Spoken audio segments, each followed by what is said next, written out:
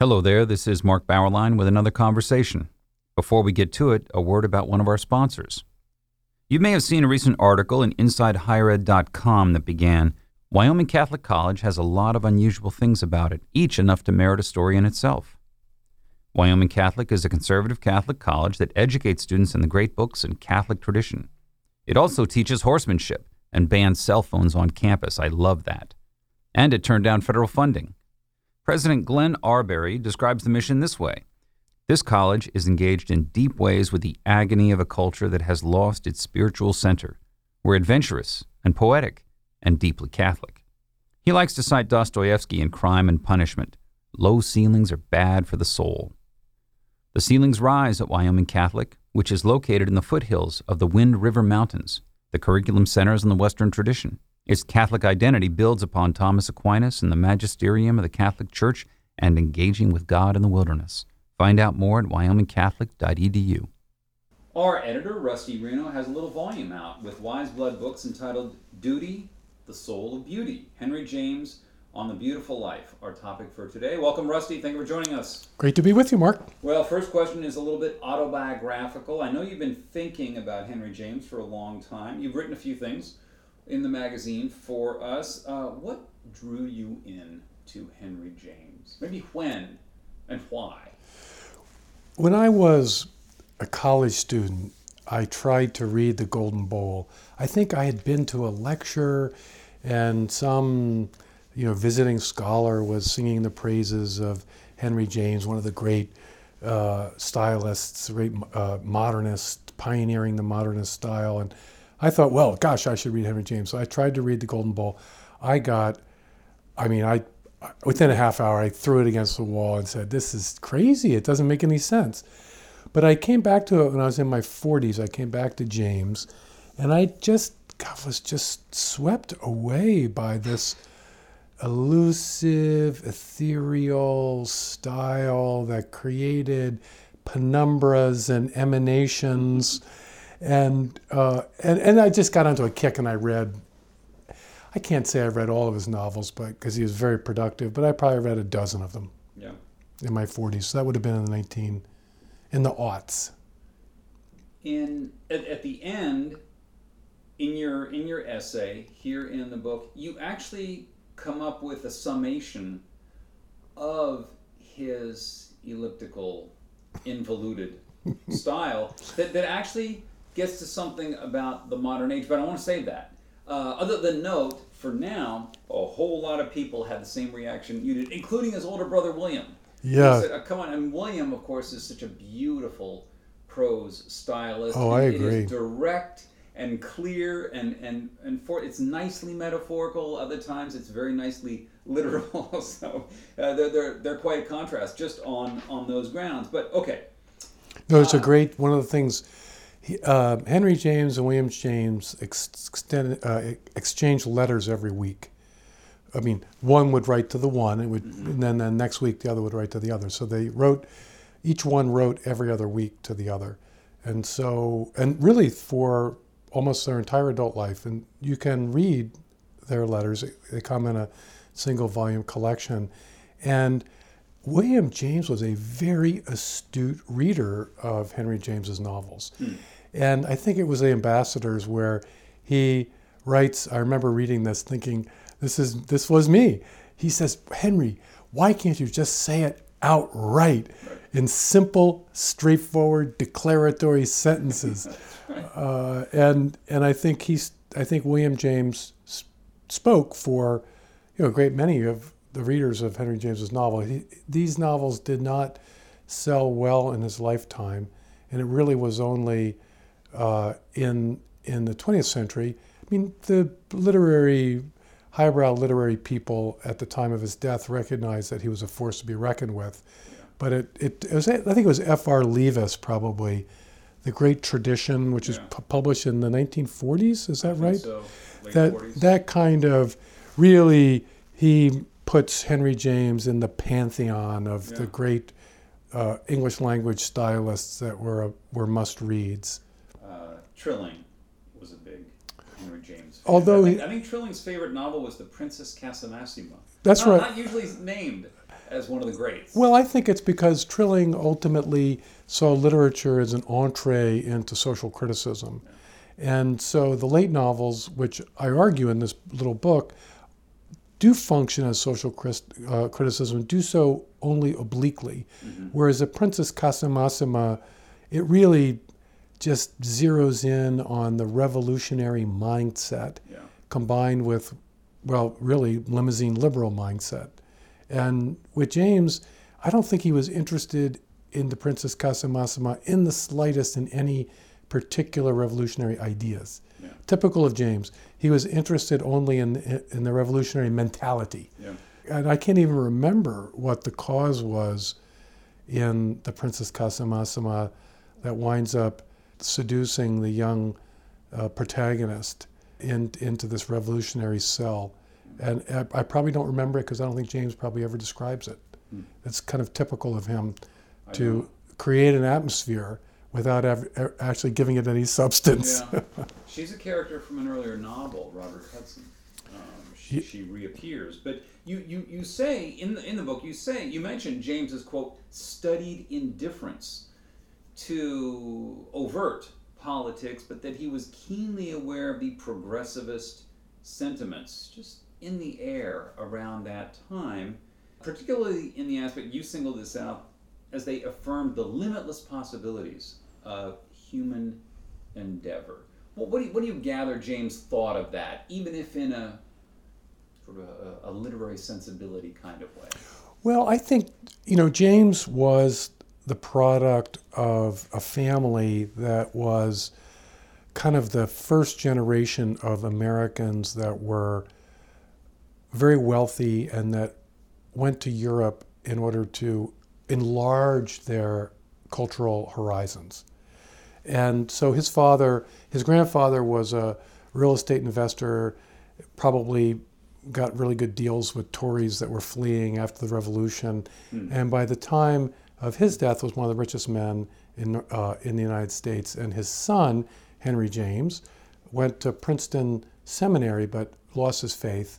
And at that point, his father died and inherited the money from his father. And he moved to New York and he raised his children, had a series of children, Henry being his namesake. And he moved them to Europe and they would get special tutors. And he eventually became a Swedenborgian. And so you could say that Henry James grew up in a New Age spirituality family. You think of a sort of person, who they moved to Marin County. They do yoga classes.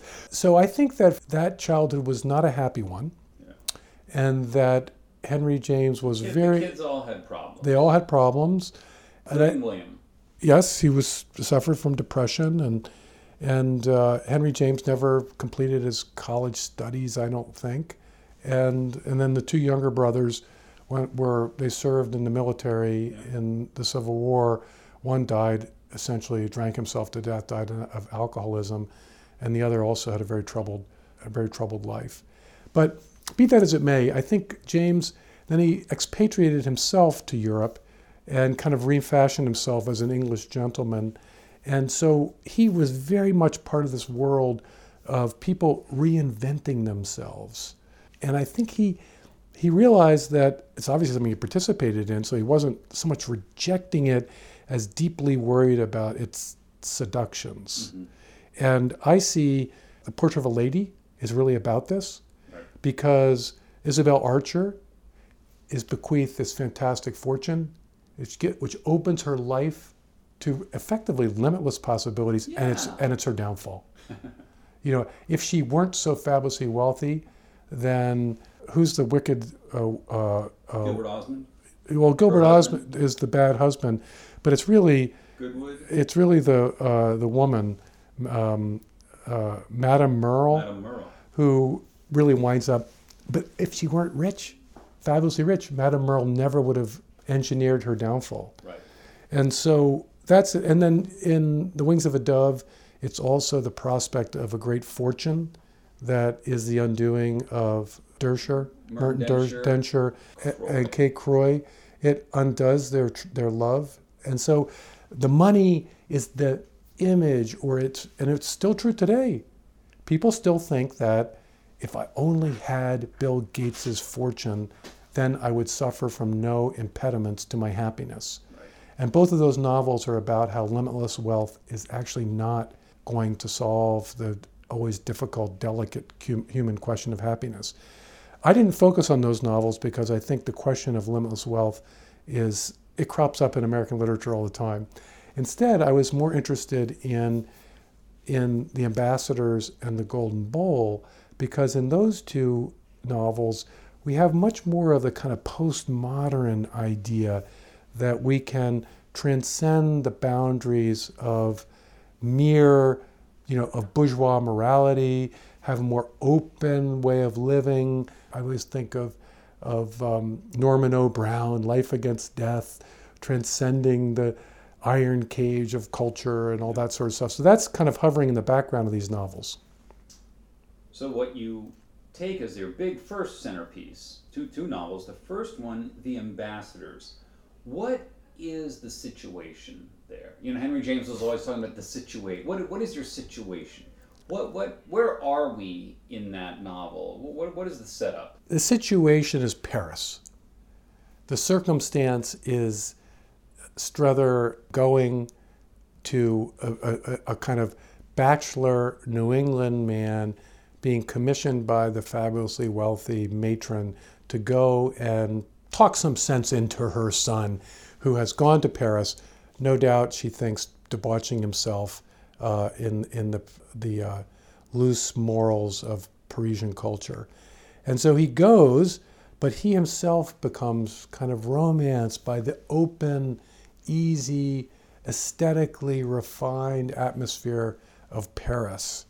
And so the situation, it seems to me, is this middle-aged New England man who is really entertaining the possibility that he too can remake himself as a kind of haute bourgeois European without the hang-ups of a New England Puritan. Right. And Chad, the young man, seems to be frequenting the company of a woman who, a Parisian woman. What is her situation? She's married. She's married but estranged. Estranged from her husband, married, Madame de Viennet, and she's a very refined woman, who knows her way around in the affairs of the world. Right. And she certainly knows how to turn a man's head. And a little older than Chad. Yeah, maybe more than a little older than Chad, perhaps. Maybe she's in her... we don't get any specifics from James, but we're talking a very well-preserved 45-year-old and a very handsome 25-year-old man. Mm-hmm. Mm-hmm. That's how I picture it. Yeah, and the question is, well, what is Strother going to do? Is he going to save Chad, but he gets drawn into the beauty of the world, and you actually quote a great scene where Strother, as he's been somewhat absorbed into this world, questioning his own New England background, and he tells another young man, "Live all you can. It's a mistake not to." Sounds like a Hallmark card or something. It's a fantastic scene because in this, it's classic. That scene is actually what James, in his preface to the American edition, the reprinting of all of his work, he tells the reader that scene is the kernel of the book. It was told to him it's a sort of real life situation that was told to him by a friend, which he of course elaborates on and in his own way. But it's a fantastic scene because Strother, he says, live all that you can, it's a foolish not to. He says, but I was constrained by my plain New England mold. So he has this sort of vision that our consciousness is poured into a mold and formed, and it limits the possibilities that are before us, that we can actually, how we can live. And he's telling this young guy, don't make the mistake I made, which is to accept the constraints of the mold. And it's funny because Strother sort of recognizes, well, how can you not accept the constraints? They are who you are, who you are. So it's this weird double movement of acknowledging your limitations and then saying, but nevertheless, we should pretend that we don't live in accord with these limitations. It's a marvelous scene. Strother himself has the chance to marry. There is a woman who wants to be married to him very badly, but he says no. Why does he say no? Well, he's got two, right? We've got Chad's mother, who is the heiress, her husband in Willet, Massachusetts, probably some textile fortune that she's inherited.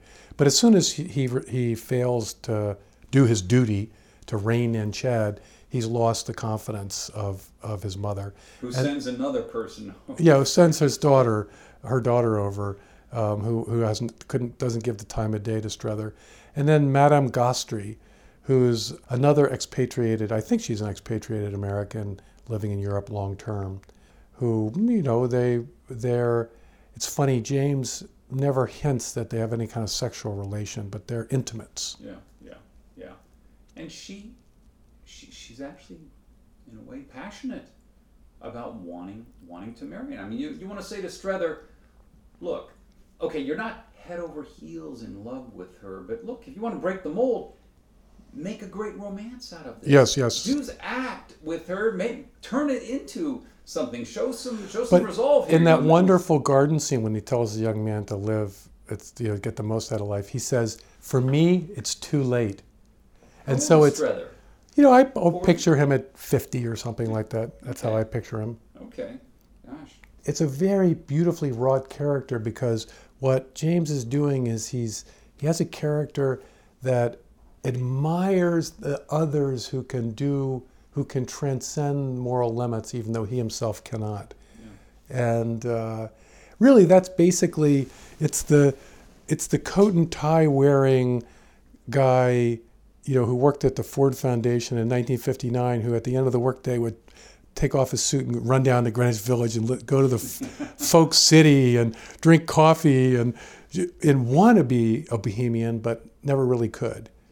Okay, what is the great scene of revelation in The Ambassadors? Well, he's in the countryside, he's losing himself. These are the warm days of summer when Paris shuts down, and he goes on a random walk and he's by the riverside and he sees these two lovers coming down in a boat floating down the river in a passionate embrace, and he realizes, oh my gosh, that's Chad and Madame de Viennet. And suddenly he recognizes that no, this was not a platonic relationship, this was a deeply erotic one. And then his illusions are shattered and he has to face what I call the moral fact, which is that the relationship is adulterous. And a word he never writes in this, James. And he really did believe in some kind of higher purity yes. they had achieved. And no. This was men being men and women being women. That's right. Okay, you use the phrase heroic transgression.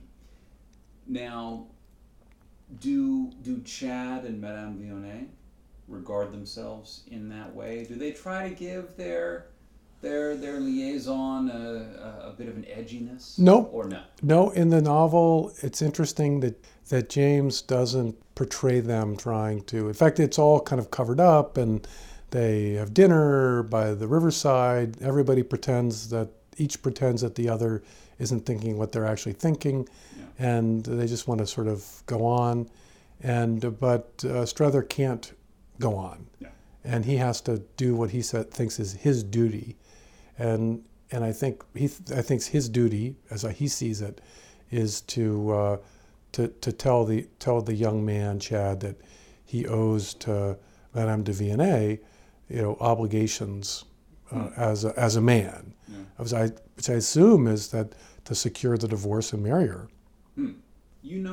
Another element, even if we wish to regard the sexuality, the eros, in some more pure term, you also note that there's another angle here that pulls it out of the ideal, and that is when Strother sees a glimpse that this relationship is not quite the voluntary, generous love, that actually Madame Vionnet feels a tremendous dependence on Chad. It's so fantastic in the final pages of the novel as we get the final turns of the screws, so to speak. And Strother goes to visit Madame de Villeneuve, and she's like in the tumbril, being led to the guillotine in revolutionary Paris. And he conjures all kinds of images. One of the things about James as a writer is that he'll pile metaphor on top of metaphor, and in a kind of stream of consciousness that could never possibly work for any other writer, but for some reason for him it works. And so yes, what do I see there? I see he's trying to have us picture in our mind 45-year-old woman, very well preserved, very beautiful, but the lines are beginning to appear on her face. And the young man was serving a psychological need for her to reassure herself that she could still turn a man's head. And if he were to abandon her, then she would have to face the truth, which is really the truth of your own mortality, I think. Right. The aging body, the loss of the allure, your power is receding. And then he goes to see Chad, and Chad turns out to be just as shallow as you could possibly imagine. He's kind of done his fling in Paris, and now he needs to go back to the United States and make money, and says something to the effect of, well, all these days it's all in advertising. I think he ends up in advertising. Something like that. It reminded me of The Graduate, where the guy tells the main character's name, the young guy, yeah, everything's in plastics. One word, plastics. That's right.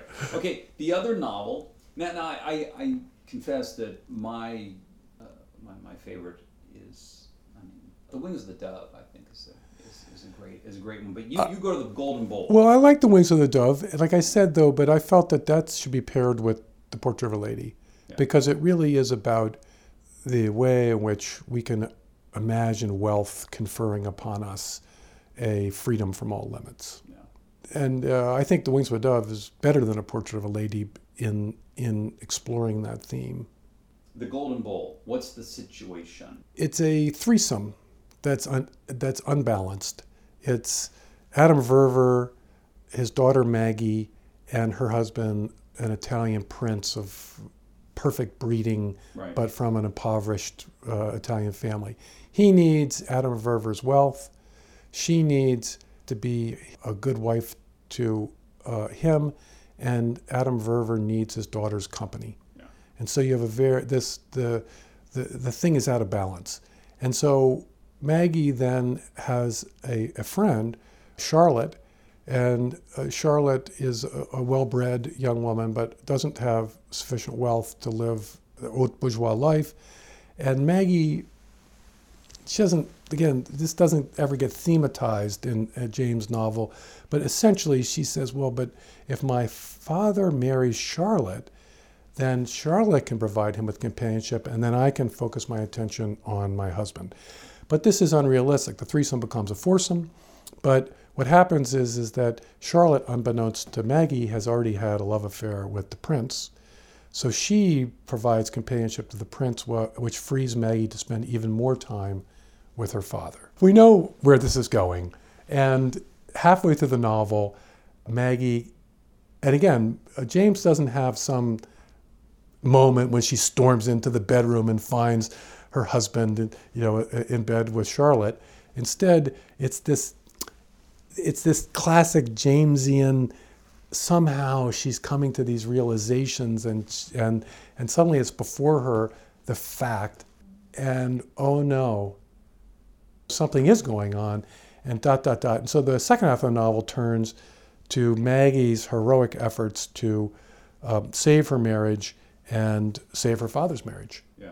And get things back on track, husbands and wives. You use the phrase "pleasure without penalties." Well, that's Maggie's faith. Right. Well, what you get is the idea that good people. This really is basically Strother's sensibility too. Well-refined people that are kind to each other, who don't suffer from any financial limitations. Surely they can live a more expansive life. Yeah. And And I think that if you look at our sort of upper middle class in America today, you can get divorced and the kids can still go to the country day school. You could pick them up in your Volvo station wagon. It'll all work out. We're all civilized. We're all civilized, and so our peccadillos and moral failings, won't really hurt anybody or hurt anything. And I think it's so I find the Golden Bowl to be, even though it's set in this, like super, Adam Verver is kind of the, John D. Rockefeller or something wealth. I mean, fantastic wealth. He's the picture of the American industrialist who's expatriated himself to London to be able to spend his wealth collecting, beautiful objects. And he's bringing it back into a place he's creating called American City. Yes, American City. Yeah. Yeah. So I find, even though it's set in this just super high stratum of gazillionaires, I find the sensibilities of the Golden Bowl reflect a kind of upper middle class, university educated, Berkeley, California, Boulder, Colorado, Manhattan, where we are right now, that this sensibility is quite widespread in the upper echelons of society, and middle to upper echelons of society. Okay, finally, come back to that stylistic question about James's syntax. those hyper qualified. I think his brother, in that letter you mentioned, I think he uses interminable suggestion. Oh, indeed. Phrases like this, the circularity. Can you just tell the story? But here's how you justify it by saying that James's involuted style, and those sentences are, quote, elaborate, psychologically rich versions of blunt contemporary evasions, such as lifestyle choices and value judgments. What are we to learn then when we read this on the stylistic level? The syntactical, the parenthesis, the qualifications. The pronouns that you lose track of what they refer to. But you say that there is... Well, critique, I don't know when to use the critique, may be the wrong... No, I think it's... what James is seeking is psychological realism. Yeah. And somebody told me, well, you don't really know what he's saying. And I've responded to my friend criticizing James that we often don't know what we're thinking. And if you want to have realism about people's interior lives, which are what these novels really seek, then you cannot say things straight out, because we can rarely articulate to ourselves who we are, what we believe, where we stand, what we stand for. We could say that we have lots of outward things, but especially when we're faced with challenging moments, and I think I say at the end that who doesn't shudder before the words of the Jesus on the Sermon on the Mount? I mean, where is the stable place to stand? The Israelites cower at the base of Mount Sinai. No, don't come too close, Lord. So what James wants to capture is, I think, that in the face of moral realities, the edges of our souls dissolve and become blurry. And that both Maggie and Strether are held up at the end of the novel as achieving a kind of sharpness of character, that the edges of their souls become more defined through their loyalty to moral truth. And that the difficulty is aggravated by progressivist conceptions of limitlessness, of do whatever you think without penalty. Do whatever you think is healthy. That this creates more internal evasiveness. Yes, and I think it makes us more incoherent to ourselves. Yeah. And we know that young people now in the universities, they take all kinds of medicine now for their psychological ills. And I think, look, I mean, you read those James novels and you think about it, if this notion of do whatever you think is healthy, it gives you no boundaries and no framework, no mold, to use that image that he uses in The Ambassadors, in which to form your soul, that it means that young people's souls will be more and more formless. And that formlessness it can become quite debilitating psychologically. stability is helpful at times of distress. Yes. So, anyway, the book is Duty, the Soul of Beauty, Henry James on the Beautiful Life, a nice little volume from Wiseblood Books. Rusty, thank you for joining us. Great. Well, thanks for having me.